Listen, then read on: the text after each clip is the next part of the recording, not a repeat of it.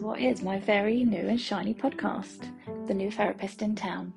My name's Amanda Hitchin and I'm a child and adolescent psychotherapist. Working in and around mental health with young people, I'm inspired by my clients every day, by their perseverance, determination and resilience to come back from the lowest points in their life. I've achieved many great things because of being inspired by and seeing the achievements and dedication of others around me. I want this podcast series to provide that opportunity for my listeners. This first series is focused on what motivates and drives inspiration. I'll be interviewing a range of people who have achieved wonderful things, overcome adversity and inspired others.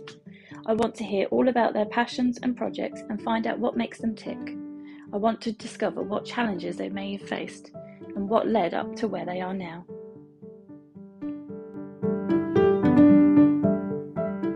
Welcome, hi. Hello. Hello, Nathan. Nice to meet you in person. Obviously, I've met you once before when I fangirled at the First Sight Gallery. I remember. I just wondered if we could start by maybe you sort of explaining who you are and what you're up to. Okay. The boring side of it is my name is Nathan. Nathan Jones. I'm probably more famous for being Background Bob's dad. Background Bob is a little project I started in lockdown with my son. My son Noah is severely disabled, and we started a little lockdown project where he paints backgrounds and sends them to artists to come and collaborate on them. It's called the Background Bob Project because that's his artist name, his little street art name, a little to sort of I suppose to give him a bit of street cred and to hide him a little bit in the world of social media without using his real name. But so we've run this project for the last 3 years. It's been a huge success, I guess. I mean, certainly in my eyes it has been, and in the eyes of lots of other people, and it's been a really, really lovely project to be involved in. Brilliant. So that all sort of started in lockdown, and it did, yeah. Started in lockdown as a silly little project to keep me and Noah occupied for half an hour. Yeah. And that was the honest intention as well. We painted 8 backgrounds. We had 8 people in mind who would take part. Okay. But the power of social media made it spread all over the world and left us with a huge project on our hands, which was, it was awesome because it's, everyone was locked down. We had nothing to do. It gave us a focus every day, which having a kid like Noah really helps have a focus every day. Because what we hadn't sort of really counted on, being locked down and having a world pandemic was scary enough, but also having someone who's deeply vulnerable to life in general anyway. But we didn't know how his condition would react to COVID. Obviously, no one did. So we did kind of hide away slightly, and isolate really quite heavily.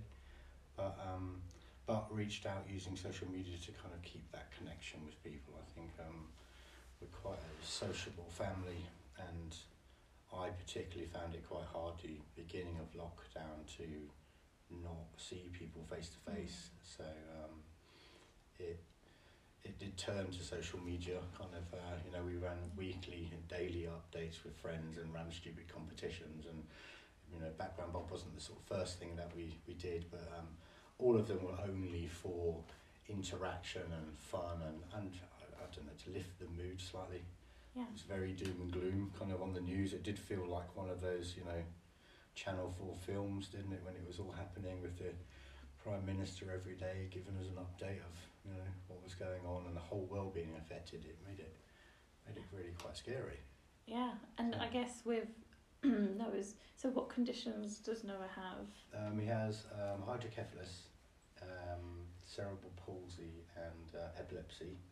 He's also developed scoliosis, which actually developed over lockdown because he probably, because there was no hospital appointments and no OTs coming out to the house and things like this, he wasn't being regularly seen, which we understand, but it's been detrimental to his health, and now he has a huge curve in his spine, which is causing its own issues with breathing and being able to eat and lots of other long-term problems which sadly have kind of affected his life quite a lot. Yeah.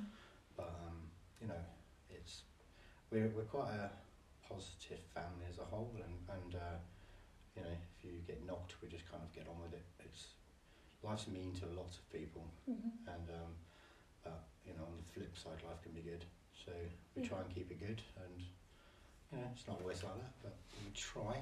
I think it's hard to kind of you know, kind of get out of the gloom of the sort of, you know, having a disabled child. It's kind of you know, it can really kind of get you down sometimes, but actually, and mainly because the world's not set up right now for them. I mean, and so you know, we have to plan our visits everywhere. You know, it's like meticulously regimental, and sometimes that even then just puts you off your day. Yeah. Because you know, I don't want to plan the day for Charles. I just want to go to the park. So it's those kind of instances, but you know, we try and sort of keep that positive, and it's actually really, you know, he makes it a little bit easy because he's, you know, he's lovely and happy and smiley, and he's interactive and just likes doing stuff. So, you know, to get out in the car and go to the seaside for the day, or go to a museum, or go to an art gallery, it was really lovely. But obviously during lockdown that all stopped, and we were sort of stuck here. It was like, oh God. I'll tell you what it did do. It made us realise kind of how much other people are involved in your life, and you know how much they take away the mundaneness and the just everydayness of life, and you know, it's like him going to school. You know, those social interactions and and you don't, you know, I mean, I thrive on them. You know, I love being around other people. I think you know, their excitement and their, you know, ability to look at life in different ways kind of is infectious, and I think it really helps me. That was, you know, I think probably my main problem during lockdown was kind of not seeing people, and this project just blew that out of the water. It made us it made me so busy. It made me so socially interactive. It was unbelievable. Like probably too busy. Yeah. So before lockdown, what was your day job like? What was you doing? I'm a self-employed painter and decorator. So so actually during lockdown I did work a little bit. I was working outside and meeting all of the regulations that were kind of going around, not like Boris. And but then it got to a point where I think I just needed to be at home. I think kind of it felt right to kind of be off work. You know, it didn't seem as important to earn the money. No one was going anywhere. No one was spending any money. Yeah. And we were luckily to be in a financial situation where I didn't have to earn the money.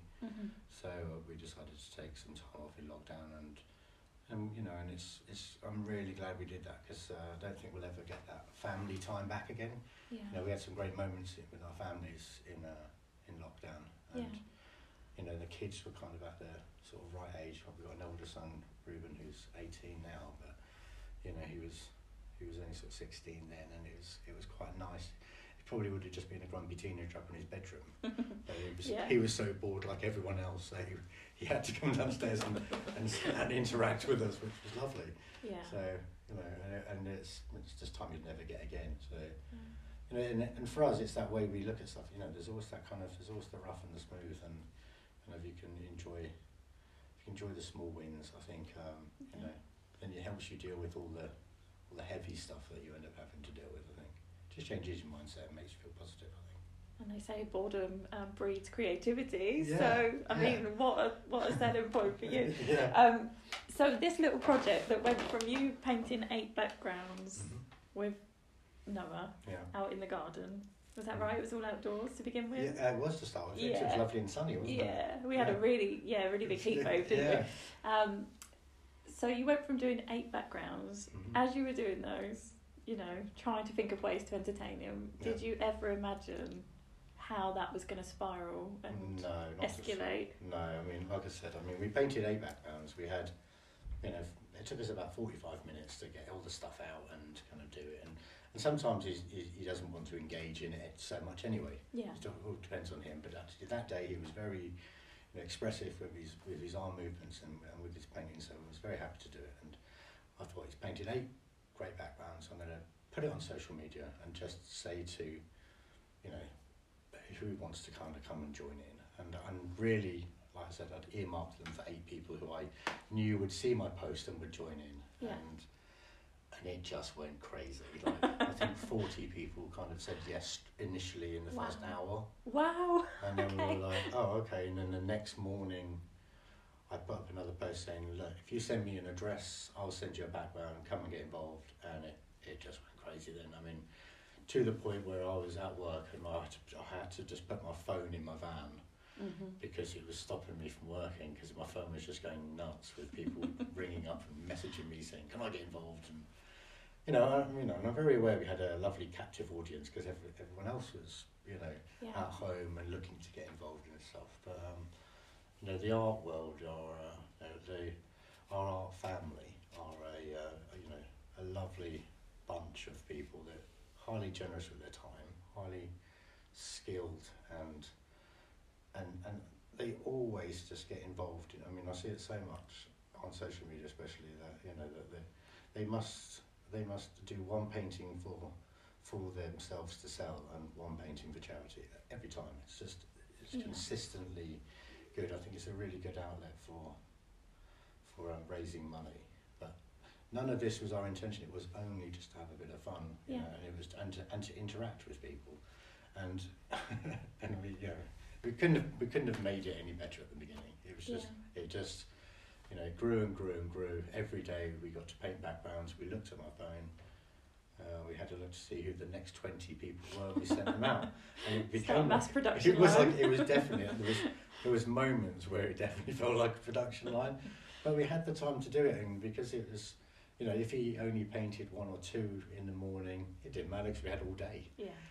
So it's a little bit different when we came out of lockdown doing the same project, but the initial idea and how it spread was it was a mixture of lots of perfect situations all coming together.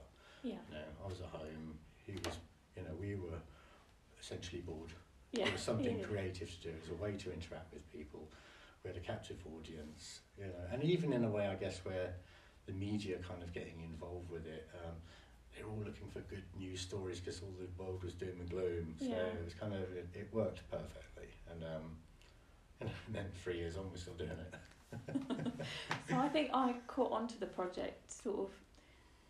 What point was it? So it was definitely the first project in lockdown, and I think it was as you were sort of rounding up to the last. I think you'd sort of started to put a cap on it, and you said like the last one's now. Yeah. I think you kept having to extend that, hadn't you? But I think it was around that sort of point that I sort of heard about the project and on Instagram, and I was like, oh, this is phenomenal! Like, and it just cheered me up every day, because lockdown was what it was for everyone, and my work role was in social care, and that was horrendous at that point, as you can imagine. Yeah. So for me, it was like, wow, this is just what I need when I need a pick me up. Just seeing what all the smiles and the joy you were bringing. I think a lot to of other people as well. We had a lot of messages from people just to say, keep going with it, because I think we had families kind of logging in together at certain times, because we tried to do our post of every time the artists our artwork got returned to us, which was like Christmas every day, having a wonderful artwork turned out, and obviously we didn't know what was coming back, so every day it was a surprise. It was all addressed to Background Bob, my son Noah, so instead of just getting boring hospital letters, he was getting this glorious artwork being sent to him, as well as numerous gifts of t-shirts and artwork and lots of fun stuff that the artists also chucked in as well. So, but we quickly became aware that we were building this lovely following of people who were not only following it because there's a little disabled boy kind of involved in it all. It was actually because it was something really lovely, and it was a reminder that kind of people can do lovely, great things when you all come together, and to want to be part of it. I said to my wife, I said, if I'd have seen that project, I'd have followed it. Yeah. Because the galleries were shut as well, so for people that are creative and have an interest in art, you kind of brought art into their world when they couldn't otherwise access it. And another thing as well, then that we heavily shared art at the time. The government were trying to slightly screw over artists and creatives by saying it wasn't really a job and you had to retrain. And you know, and as far as I'm concerned, you know, creatives are involved in every single thing that you see and do in life. I mean, absolutely. you know, someone designed your phone, someone designed that pen. It's just, you know, they're everywhere.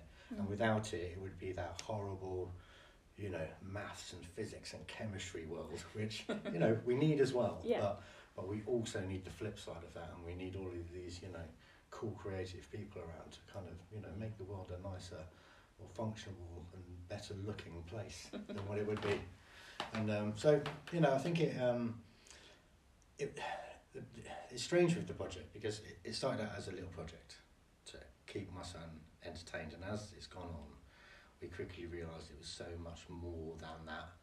You know, we had some lovely messages from artists who were being stuck in a rut and kind of weren't feeling creative and feeling down, and then got involved in our project, and it uplifted them and got them back into it again. You know, we had families who were saying, you know, kind of, you know, brought their family close together because it was something that they could share each night with each other. You know, the excitement of seeing who would manage to get involved and who artists that had come forward, you know, like, no way, you've got them involved, you know. But also the opportunity for, you know, it wasn't all just famous artists, it was open to anyone. So it was nice to sort of, you know, have, you know, young girls, young boys involved in it, you know, old ladies involved in it, and just come along and just want to do something good, be part of something good, and see what happened. I mean, you know, at that point, I think, you know, I felt like I was riding a horse, and I've never ridden a horse, so I imagine I'd be rubbish at it. At that time, it felt like I was, you know, I didn't know where it was going. I didn't know what it was going to do. So all of the ideas were snowballing as we were going along. Some of the ideas didn't quite work out. Some of them, you know, just became so awesome. It was unbelievable. You know, like getting an exhibition at first sight. We never thought that would happen. How did that come about? It sort of came about with, I felt like we wanted an exhibition. Like we were very aware of kind of COVID, it probably wouldn't happen. But like most things I do, I think we wore them down. Determination. I think what it was initially was we started just, you know, hashtagging them and kind of Instagramming them and, you know, tagging them in everything. But then artists started doing the same thing, and at the time, obviously, you know, they were shut and, you know, looking to reopen, but obviously because they'd been shut, they didn't really have, I suppose, a next show to go on to, and kind of their schedule was all over the place. So maybe had an opening, and one of the guys from First Live actually rang me up and said, like, I don't know what this is all about, but can you brief me quickly? And I think I talked for about 30 seconds, and he was like, oh yeah. I like the idea of this project, this sounds nice. So, and we just, and they said yes very quickly. So, you know, and it was all very sketchy because we didn't know if it was going to even open or not, and it was, you know, the restrictions were changing on a weekly basis, and I didn't really want to put lots of work into it if it wasn't going to happen, and no one was ever going to see it, and you know, then it was just stuck at first sight, and I couldn't do anything with it then because if it's on display, it's on display, and it's sharp. I can't even go and get it, can I? So, no, of course, all the precious artwork locked away. And then that sort of made us then kind of make the book, because it was like, you know, we'd never made a book before. It's another, you know, another horse to ride. Yeah. That was probably the biggest horse to ride, that one, because we'd never done it before. You know, hadn't realised how many different kinds of papers there are. You know, orchid. Well, that was the main thing.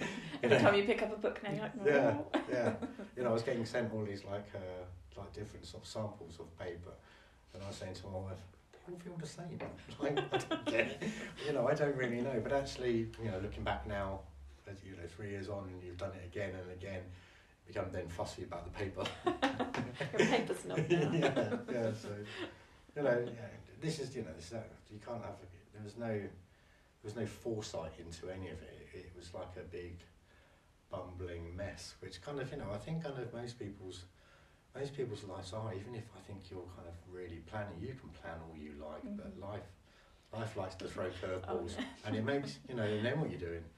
So, you know, I think kind of we went with it.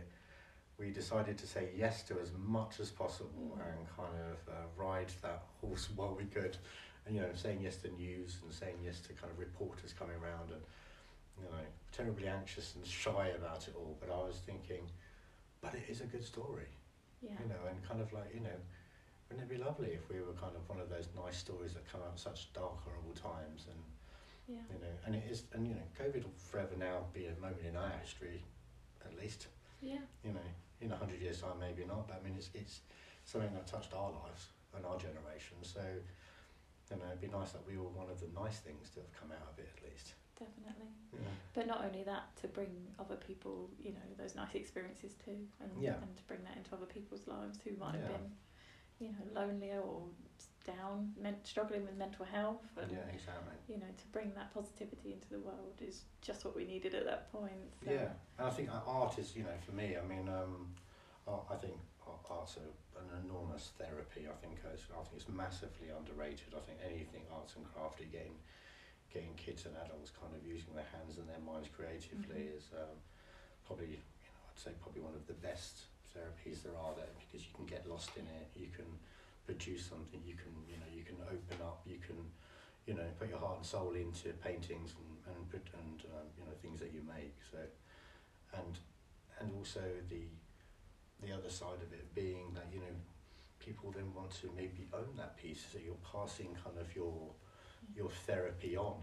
And I think that's must be, I mean, I'm not a massively creative person, so I have the creative ideas, but not the hands to do, maybe a bit of potato printing, something like that, which is, frustrating, but... Book 4. Book 4, background Bob has potato prints, It's not going to be a bestseller, that one, I don't think. But, it is something that, we really, I really love the power behind creativity for therapy. I think it's so great. It's, Noah follows a creative curriculum school, so they're constantly making stuff and constantly coming up with like cool little ideas, and the teachers there are just awesome, the way they just turn a piece of paper into a duck and then send it home stuck on a cup, and you think, well, it's actually really good. And I just think having that fun with that kind of creativity is just awesome. I think it makes people smile. It kind of makes people happy. But it's not just the creator. It's the audience of those people. I'm very aware that there's lots of mental health issues and lots of conditions kind of involved in the art world and artists. It's sadly kind of people who are shy and sort of introverted are often massively creative and massively talented at something, and I don't know if I say shame. It's not, because it's not shame, but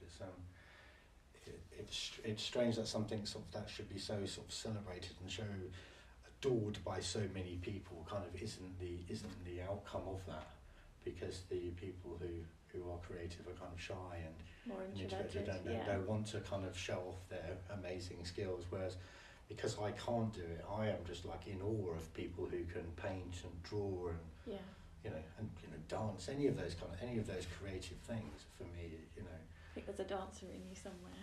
Well, a rubbish one.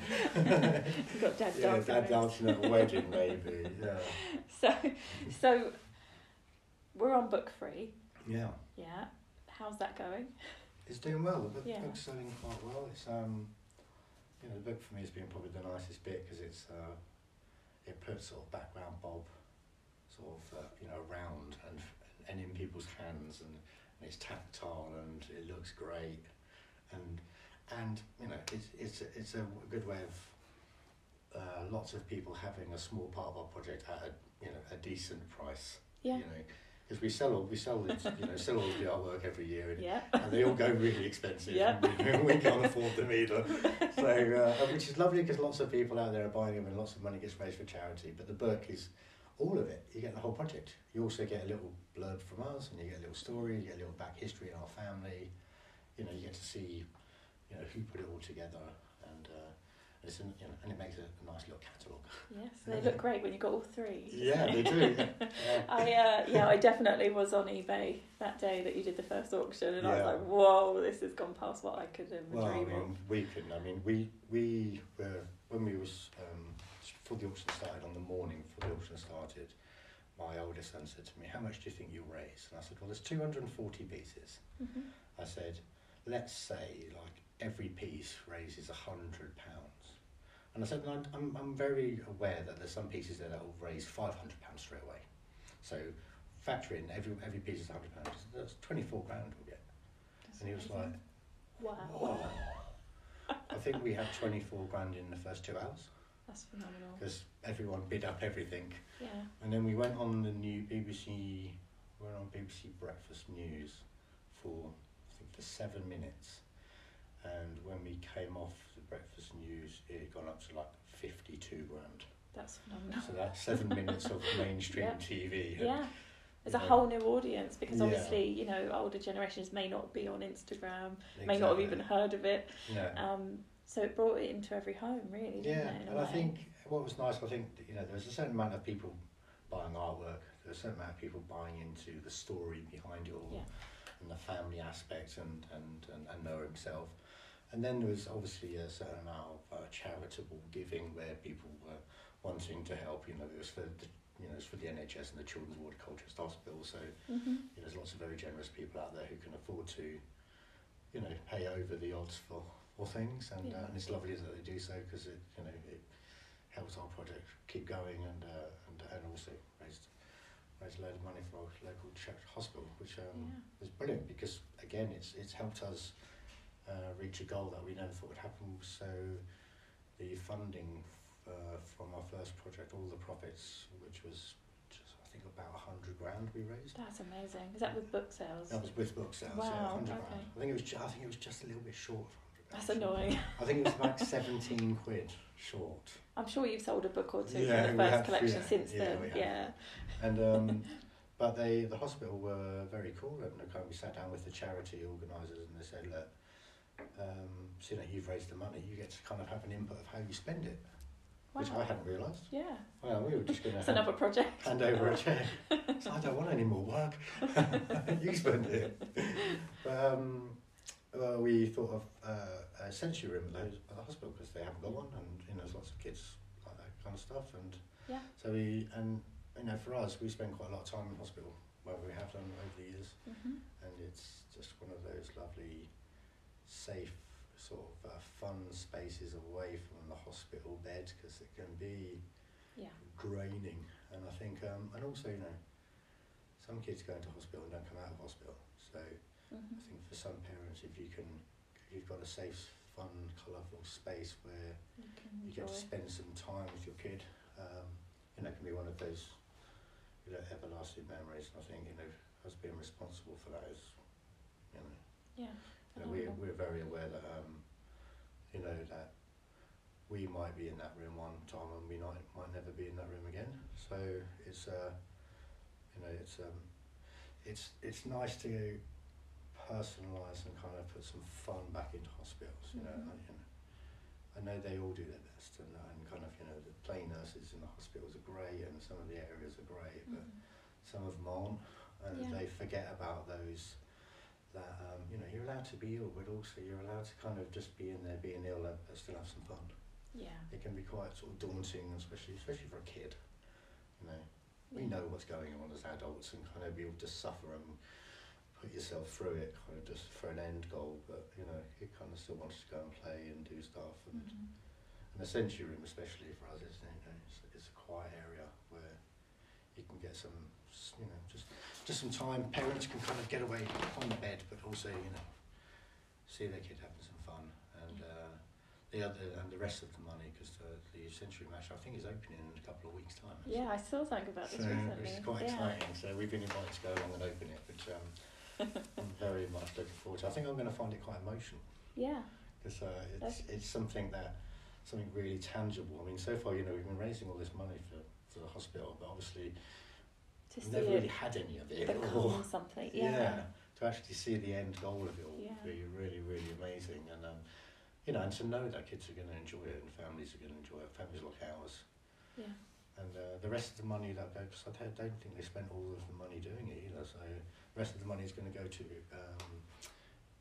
expanding the outside area and the garden area, which again is something, you know, exciting for us, because again, another place where kids can Fresh air. be themselves. Yeah. You know, you get outside for a bit. You know. Bit of nature. Yeah, get some fresh all those air. things that ground you and give you some well-being. Yeah. And it was, you know, that was our intention. As soon as we thought we were allowed to spend the money, it was, you know, the government should be buying heart monitors and, you know, MRI scanners and all that kind of things, and I didn't feel that we should be. So we sort of said, you know, what's at the bottom of your wish list, because that will never get done. Yeah. And exactly, a sensory room was near the bottom of the list, so we chose to make that. And actually, it was quite nice to have something in its entirety. So instead of it just sort of being some money that goes towards something, we actually got to do a whole thing that's tangible now to the project, which well, will be there forever, hopefully. It will, yeah.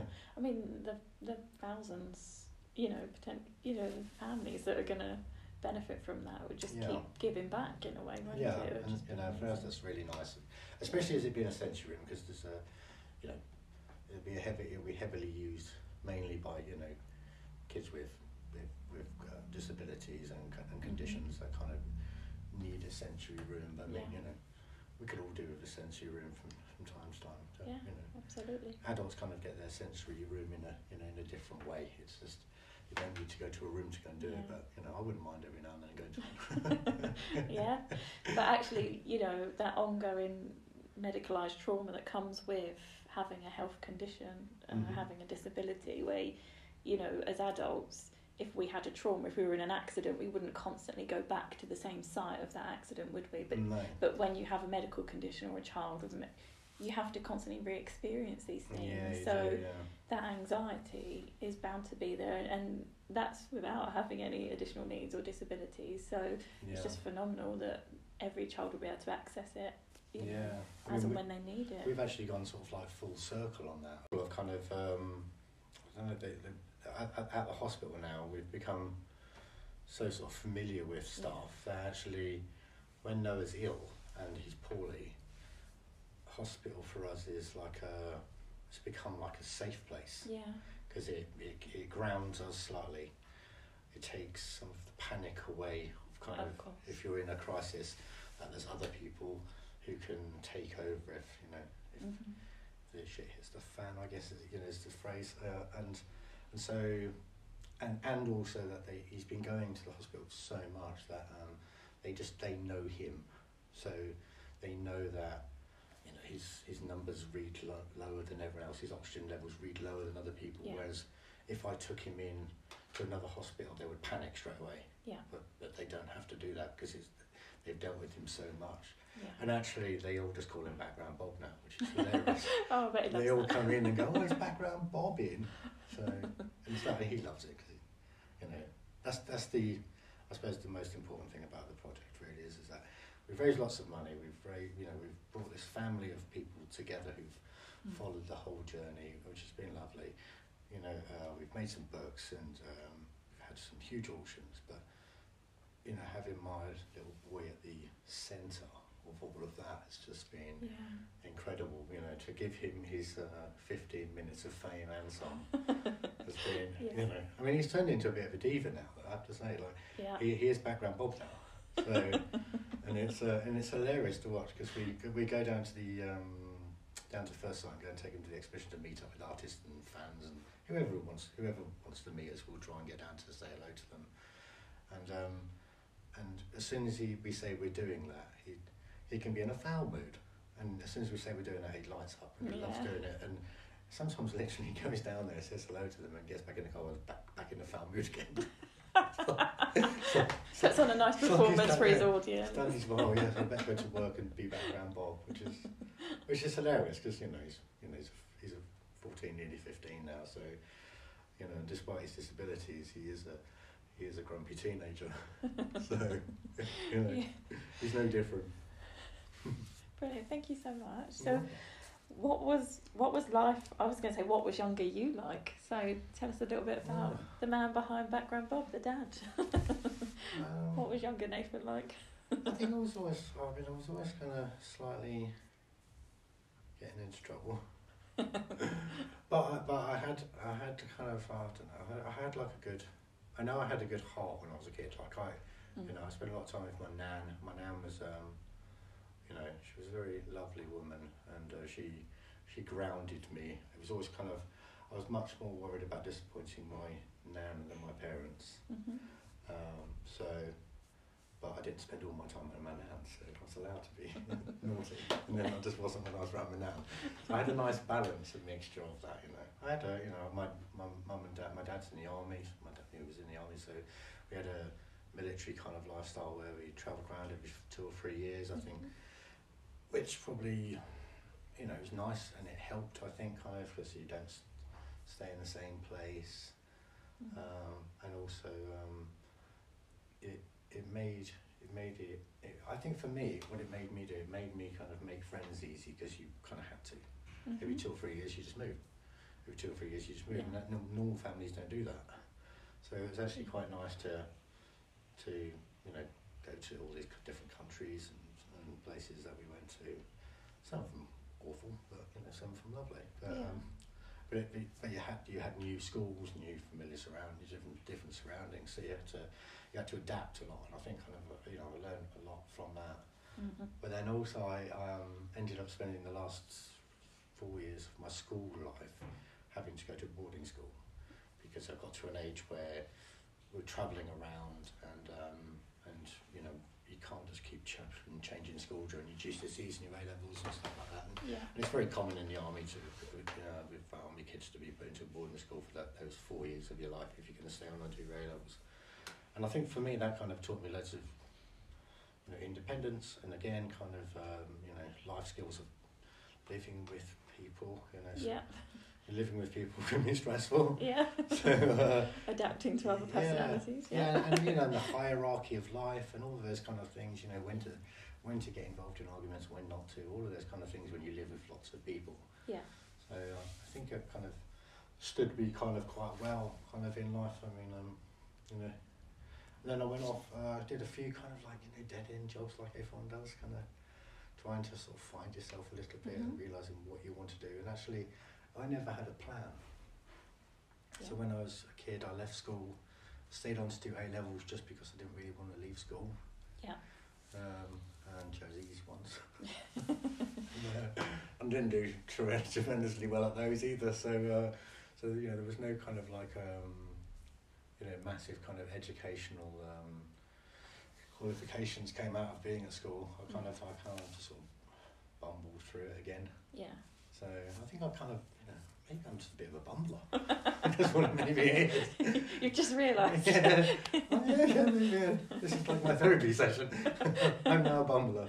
But you said you were a painter and decorator. You said you were no good with your hands. So I hope that's not a testament to your work. You haven't seen it.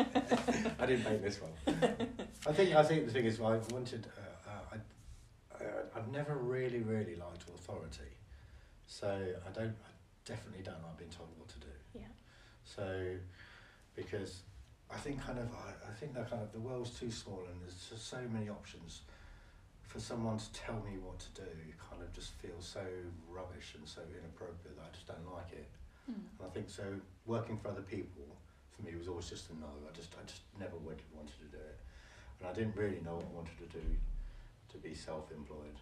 But I got offered a job to do an apprenticeship with another painter and decorator, and I took it and actually really enjoyed it. And I like turning the kind of the ugly into the pretty.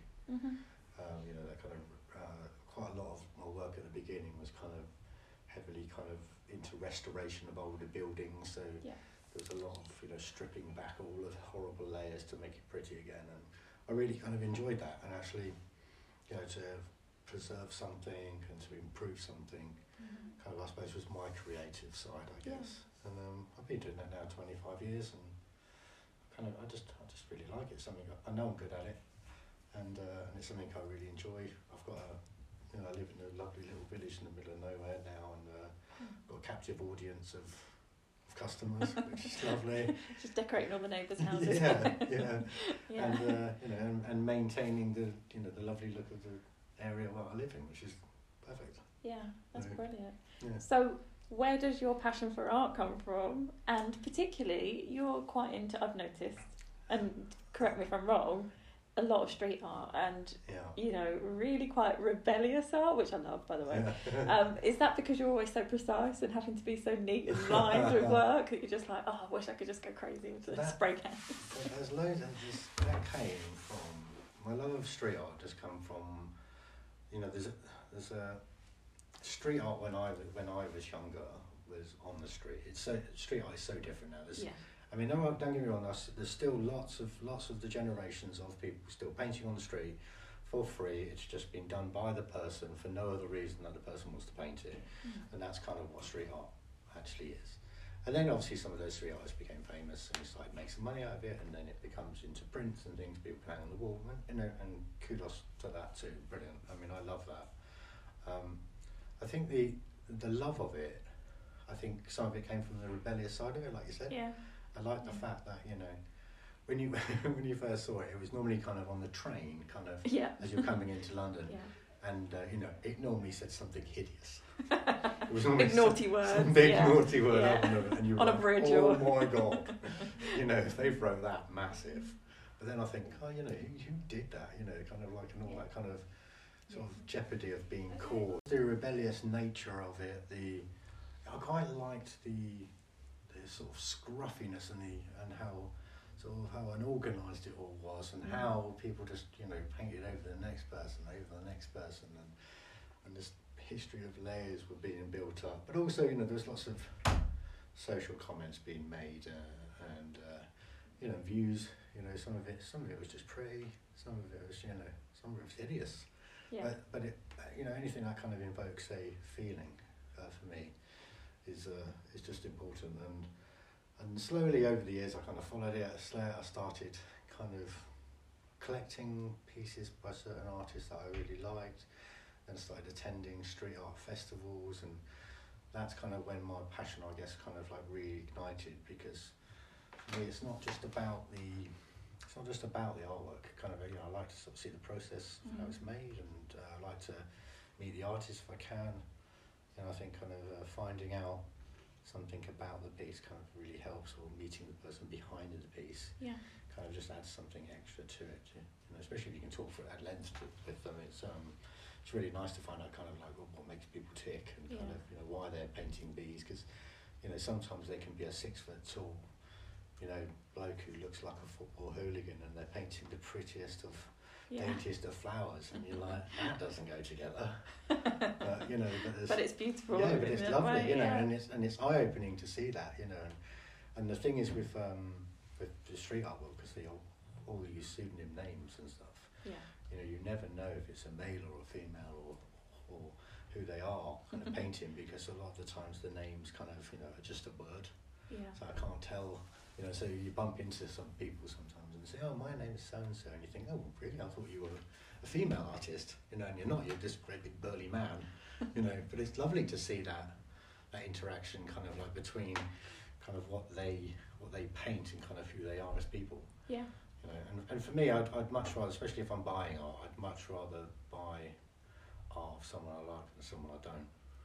Yeah. You know, if I've only got £200 to buy something, I'd rather it, you know, go to someone that's nice. Yeah, because there's always 50 people out there whose artwork I could buy, but I'd rather go give it to someone I like, or, you know, someone who has a backstory that kind of, you know, resonates with me, or, you know, it's important, I think, to sort of connect and surround yourself with people who are on your sort of wavelength, and kind of who you know, who you look up to, or who you just, you know, kind of admire, and all of those things. I think the world's, you know, full of all of the other dross. You know, there's loads of them already, and I think kind of, you know, trying to make the connections with the right people is kind of one of life's challenges, but it's nice when it happens. Yeah.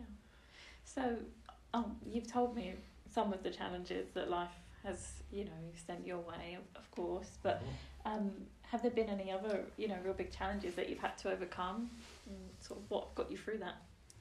Yeah, it's strange actually, because the you know, the project kind of started just as a bit of fun, and it became what it became. But actually, for us as a family, it's actually really given us strength in some of our darkest times, you know, and we've reached out to all of these people, and there's a couple of examples of sort of last October. Noah was really, really poorly, and sadly he was in hospital, and we didn't think he was going to pull through, and it was the first time we really had to accept as parents that, you know, our son is very vulnerable, and one day he's probably going to go to hospital and not come home with us, and in the meantime we kind of had all of the project running in the background, and we were in the middle of producing the book and getting ready for an exhibition, and we were trying to drive that forward whilst this was going on, and in the end we just said, actually we need to stop all of it, because we've got enough going on right now, but also I can't concentrate on it. I'm not giving it my best. It can be halted. It's not the most important thing in the world. And also, you know, I wanted to get it right. So, but we drew on the love and support of our new background whole family. You know, lots of people who. It's strange when you have a crisis. It isn't actually always your closest friends who reach out. It's, you know, it's always we found that it was, you know, just random people who were saying really lovely, supportive things, and giving us good advice, and, you know, just giving us that, you know, shoulder to cry on, or the sort of outlet to vent and things like that, because all of those things I think are really, really important. I hadn't really needed it, or hadn't really thought about it, or I think needed it is the right word. I kind of, like I said, I bumbled through life, so I kind of haven't had much need for kind of sort of that kind of support, but actually then I really did need it, and I found it really, really beneficial. You know, I've made lots of new friends through Background Bop, friends who have, you know, surpassed, you know, lifelong friends for just this short moment in time because of what they've done, and the relationships that we've built since then. I think it did us all really good, having the project running at the same time of that. I remember that time and seeing it, you know, you were quite public and honest. Yeah. And I just remember just feeling like my heart just went out to you. I think I actually reached out to you. You did, under my alias, obviously, not the new Batman. Batman. But it, you know, I felt invested in your family because you had taken us on this journey for the last 3-4 years, almost 4 years now, almost. Yes.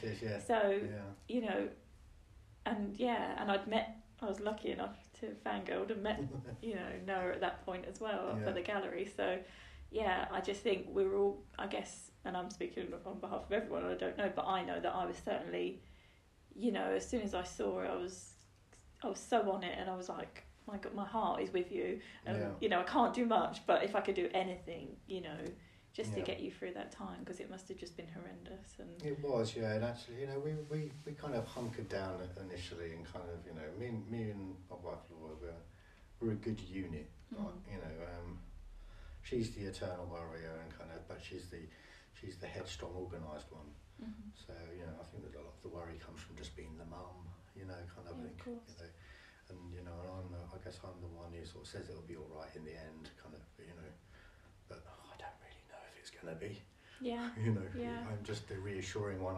I tend to not worry about things that are out of my control, because I find it just wasted time and a wasted headspace, and, you know, if I'm not in control of it, then it doesn't matter. Me worrying about it isn't going to change the outcome as far as I'm concerned, because it's still going to either happen or not happen. So. And I don't know, just to maybe say how my brain works. My brain just doesn't allow me to worry about stuff like that. Yeah. You know, I don't know if that's a healthy reaction to it or not. But I think when Noah was ill, my thinking kind of changed, and it wasn't about the worry side of things. It was just maybe we should be a bit more prepared, and maybe should, you know, have more conversations about this time, because you know, I don't think we'd, as parents, had really done that. We kind of shied away from it, and every time you sort of think about, you know, the worst happening, we we just stop talking to each other and just rush it over and kind of think of something else and carry on with something else. And I think it's a natural way to act, but the incidents in sort of October, November kind of just made us make decisions, and it brought it sort of to the front, and I think it actually really helped. I think it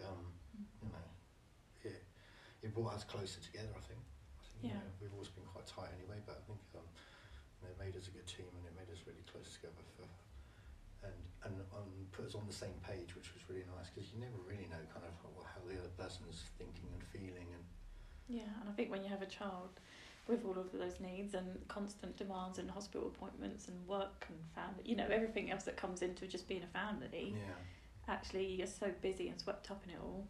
There's probably not time to consider where you're at and what you just do, don't you? You don't really. It just never seems like there's enough hours in our day all the time. You're constantly.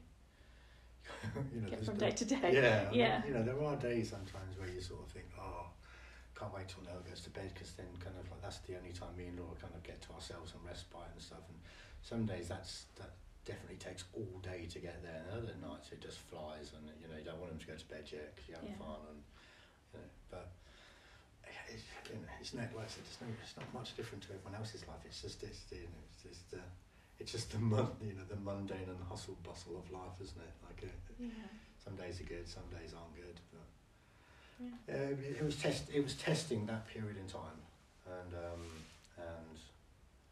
there was times where we reached out to certain people and reached out to certain organisations, and we got a lot of support from behind us. The other occasion was when Noah started getting better. He was off school, and we were struggling because he was off school so much, and we could see like it wasn't helping him. And school kind of said that they couldn't take him back because of all the position changes and everything he needed, and they would have to kind of get some new equipment, and then it was all got to be reviewed, and sadly the whole process just takes months and months and months for anything to happen. And I know there's a protocol, and and there's a queue, and there's lots of other kids involved, and it's not just about my special kid. But I just didn't feel like I could wait for him to go back to school. So I asked the school what he needed to go back to school. They said he needed this special bed. So I put a post out on social media and said, I opened up my heart, I guess, and explained the whole situation, and just said, I don't want to ask, but I am. If anyone wants to put it into a GoFundMe to get this bed so Noah can go back to school, we need £8,000, and I think the Background Bob family behind us, all our fans, they raised it in 2 hours. That's amazing. It was the most, probably one of the most emotional days of my life. Because that was something you actually needed. And you never know kind of how these things are going to be received, but also we honestly didn't feel comfortable asking anyway. And my wife actually said no, and I just said I'm going to do it. Because even if we raise £2,000 of it, the school don't have to raise the £2,000. It might happen quicker. And so I had a phone call with the headmaster the day before and said, what does he need? They said he needs this bed. I think we can sort some funding out. And I said, well, maybe we can help you with that. Well, I'll see if we can sort something out. And then I rang him the next day, and he answered the phone, and he said to me, have you got another query about the bed? And I said, no, you can have the bed. Because we'd already raised all of the money already.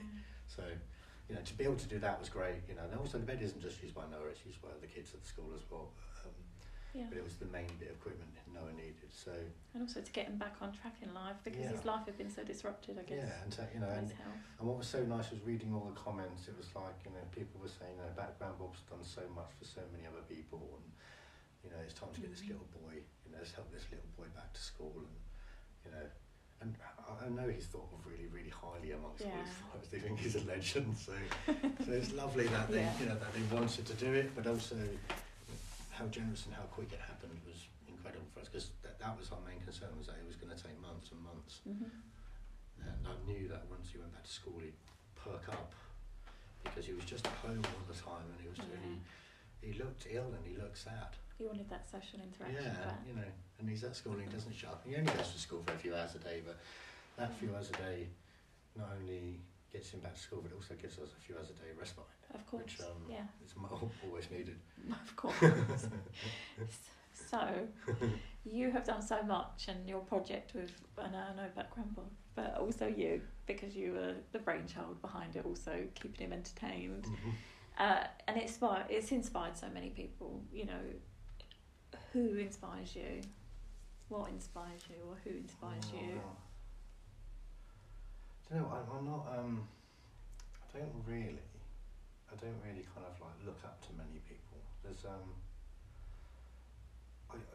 I just like seeing people being nice. I think, you know, to sit and people watch and see, you know, an elderly couple give each other a kiss or hold hands, or see somebody help somebody. You know, all the TikTok videos, all of my favourite ones. My favourite ones are the ones of people helping each other. I think power of kind of people being nice is so much better than the rest of all of the other rubbish that you get. I think, you know, and it's such an easy thing to be able to do, and I think you know, it's just that little leg up here and there for people. You know, a hug for someone who needs it. All of those things, I find all those things inspiring. I think when people go out of their way to, you know, run halfway up a mountain for a hospice because they looked after their nan, all those things are inspiring. And we went to because now we're part of the hospice. They hold these special days here and there. They do little parties and little afternoons so you can get to know the staff and all this stuff. But they do a male bereavement session where lots of any male family member who's lost a family member goes along, and I thought it was going to be a big kind of like a therapy class kind of, and you were going to kind of pour your heart out in front of these people, and it was going to, and that kind of just doesn't really necessarily work for me too much. Yeah. But it wasn't. It was like a load of really cool guys who'd teamed together in different aspects of, you know, whatever. Some of it was positive thinking, some of it was keep fit, and some of it was in nutrition, all the things that kind of, you know, we all know that make your life a little bit better. And they all just came together to offer their services and their advice, and it was all free, and it was lovely to go around and do it all. But it wasn't until later on in the day when we sat at lunch that we realised that behind all of this loveliness was, you know, this bereavement of a child. Yeah. And so these people are finding strength in kind of like their loss to then turn that into a positive to go and help somebody else. And I think, you know, they're the people I'm inspired by. I think, you know, those people who want to try and help those people go through that horrible situation that they went through and make it easier for them. I think, you know, I think anyone who's willing to help anyone, I think, you know, life's too short to be mean, I think. Yeah. And you know, it's a lot easier to be nice. That's a lovely answer, thank you. So what has been if you had to pin it down, what's been your greatest achievement to date? I mean, was it Ed Sheeran? You know, there's so many with the background Bob project. Yeah. I mean, you know, does it get bigger? I mean, is there many more famous people than Ed Sheeran? I mean, there are many famous people. If anyone is listening, you know, please reach out. Yeah, we've got a bit of cardboard for you. Yeah, I mean, that was one of those phenomenal, you know, kind of weird things that kind of happened. But the project's been kind of like full of stuff like this. It's really strange how, I was saying before we started recording, how people have taken it upon themselves to take it in different directions and help. And, you know, there's been so many people, you know, like one of the members of the Prodigy reached out to me and found out that I was a Prodigy fan early on. Brilliant. And got me to get in touch with his manager so I could get lots of merchandise off their website for free. Amazing. So, I mean, it was lovely that I got all the T-shirts, but I mean, I had lots of the T-shirts already. Yeah. But the fact that I just had a message from Maxim from the Prodigy was enough for me, because I'm a lifelong fan. So, you know, I wasn't actually bothered about the T-shirts. So, you know, the thing is, it's a small world, and actually, you know, at some point, one of those 750 people we've collaborated with must have known Ed Sheeran, must have known, you know, you know, who does that sort of, is it it's quite local as well, 3 or 4 step, yeah, you know. You know, and he comes across as one of those lovely guys. Like, money doesn't seem to have changed him, and he's just humble and you know, and it's lovely to see him being hugely successful. I know he's a big supporter of the hospitals around here. You know, and I'm sure he's a huge charity giver. You know, but just, you know, a lovely guy again. You know, and if you can kind of surround yourself by lovely people, then there's a likelihood, you know, that kind of lovely things will happen. I think, you know, good people attract good people, I think. Yeah. And, you know, and you know, you quite often hear sort of people going, oh, well, this always happens to me and this happens to me, and you think, well, it's because, you know, sometimes you put yourself in those positions for it to happen to you, and you know, negatively or positively. You know, one thing my nan, when I was talking about my nan, one thing my nan always taught me was that if you don't ask, you don't get. And I feel I'm kind of like cheeky enough to, you know, you got the cheeky charm. I'm happy to go over to someone who is famous over there and ask them to get involved, because they can only say no, and I'm not gonna. Yeah. I'm not gonna diss them or, you know, go boo if they don't get involved, but I'm at least asking them. Yeah. So what does the future look like for you?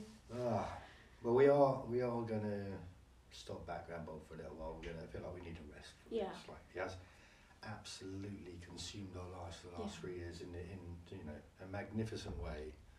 But I just think I think Laura wants the office back. Yeah. The Royal Mail complained. Yeah, the postman's back now. It's like, you know, he's in therapy himself now for lugging all the stuff up the drive to the house. I've actually become really good friends with the postman. I bet you've had to. Yeah. I just think I don't know, we just need to reassess. I think it's run its course a little bit, and 3's kind of like a lovely number. You know, it's raised a load of money. It's brought lots of people together. So, you know, and I don't want to kind of flog it. Yeah. But actually, the main reason is Noah's health. I think Noah's become, you know, his health has gone downhill. We struggle with it a little bit now, and it would become so time consuming now to paint with him. Yeah. He still does 1 or 2 here and there, and I think what we'll do is, as long as he's happy to do it, we'll kind of, you know, do smaller little charitable events where other people, where, you know, we become artists for their charity. Yeah. And we do it ourselves. I think that makes it a little bit more manageable. We can still kind of keep our foot in it. You can still be background Bob. Yeah. But without kind of the pressure. A massive amount of work that goes on in the background. Yeah, of course. You know, he likes to do his painting, and then he likes to smile and then just hand it all over to me. Yeah. The paint? Go and sort all of that out, Dad. But, you know, I love it. I mean, I'm going to Cheltenham Paint Festival this weekend, and, you know, I love the fact I'm going to go along. I'm going to meet with lots of artists that I've never met. Yeah. That have been part of our project. Say thank you in person, but also, brilliant. You know, it makes it easy for me to go and say hello to these people because you've got something to say straight away. Yeah. You know, and they want to come and say hello to me, and I want to say hello to them. So it's brilliant. So it's not only, it's broadened your social circle as well, isn't it? Oh, hugely. Yeah. And I know you touched on that obviously in lockdown, but now we're out of it, and you're able to go out and see all these amazing places. And that's actually really nice because you get to go. You know, we've been invited to lots of exhibition openings and kind of, you know, and special events through the art world, and it's been really lovely to be able to actually finally do some of them. Yeah. So. So thank you so much. One final question: if you had anything that you'd like to sort of, a piece of advice or something you want to leave the listeners with, what would it be? Be nice. Just be nice. It's like it's so easy to be nice to people, and and I know it's so easy to be mean as well. But you get such a good buzz from being nice. You know, I love that pay it forward mentality that people have. You know, and quite often adopt it in various strange different positions and things. Like the other day I did actually pay for the person's McDonald's behind me in the drive-thru, and I kind of, you know, I think those little moments, you never know kind of like what people are feeling, and I think to have that compassion with people, I think, you know, your little dig or your little mean comment might put someone right over the edge, and actually, you know, didn't need to happen, and being nice is so easy. Yeah. It's just so easy. It's I think you know, it not only does it make the other person feel good, but it makes you feel good. Yeah. And I think life's too short, isn't it? Be nice. Life's too short to be mean. Yeah. Thank you so much. You're welcome. Thank you.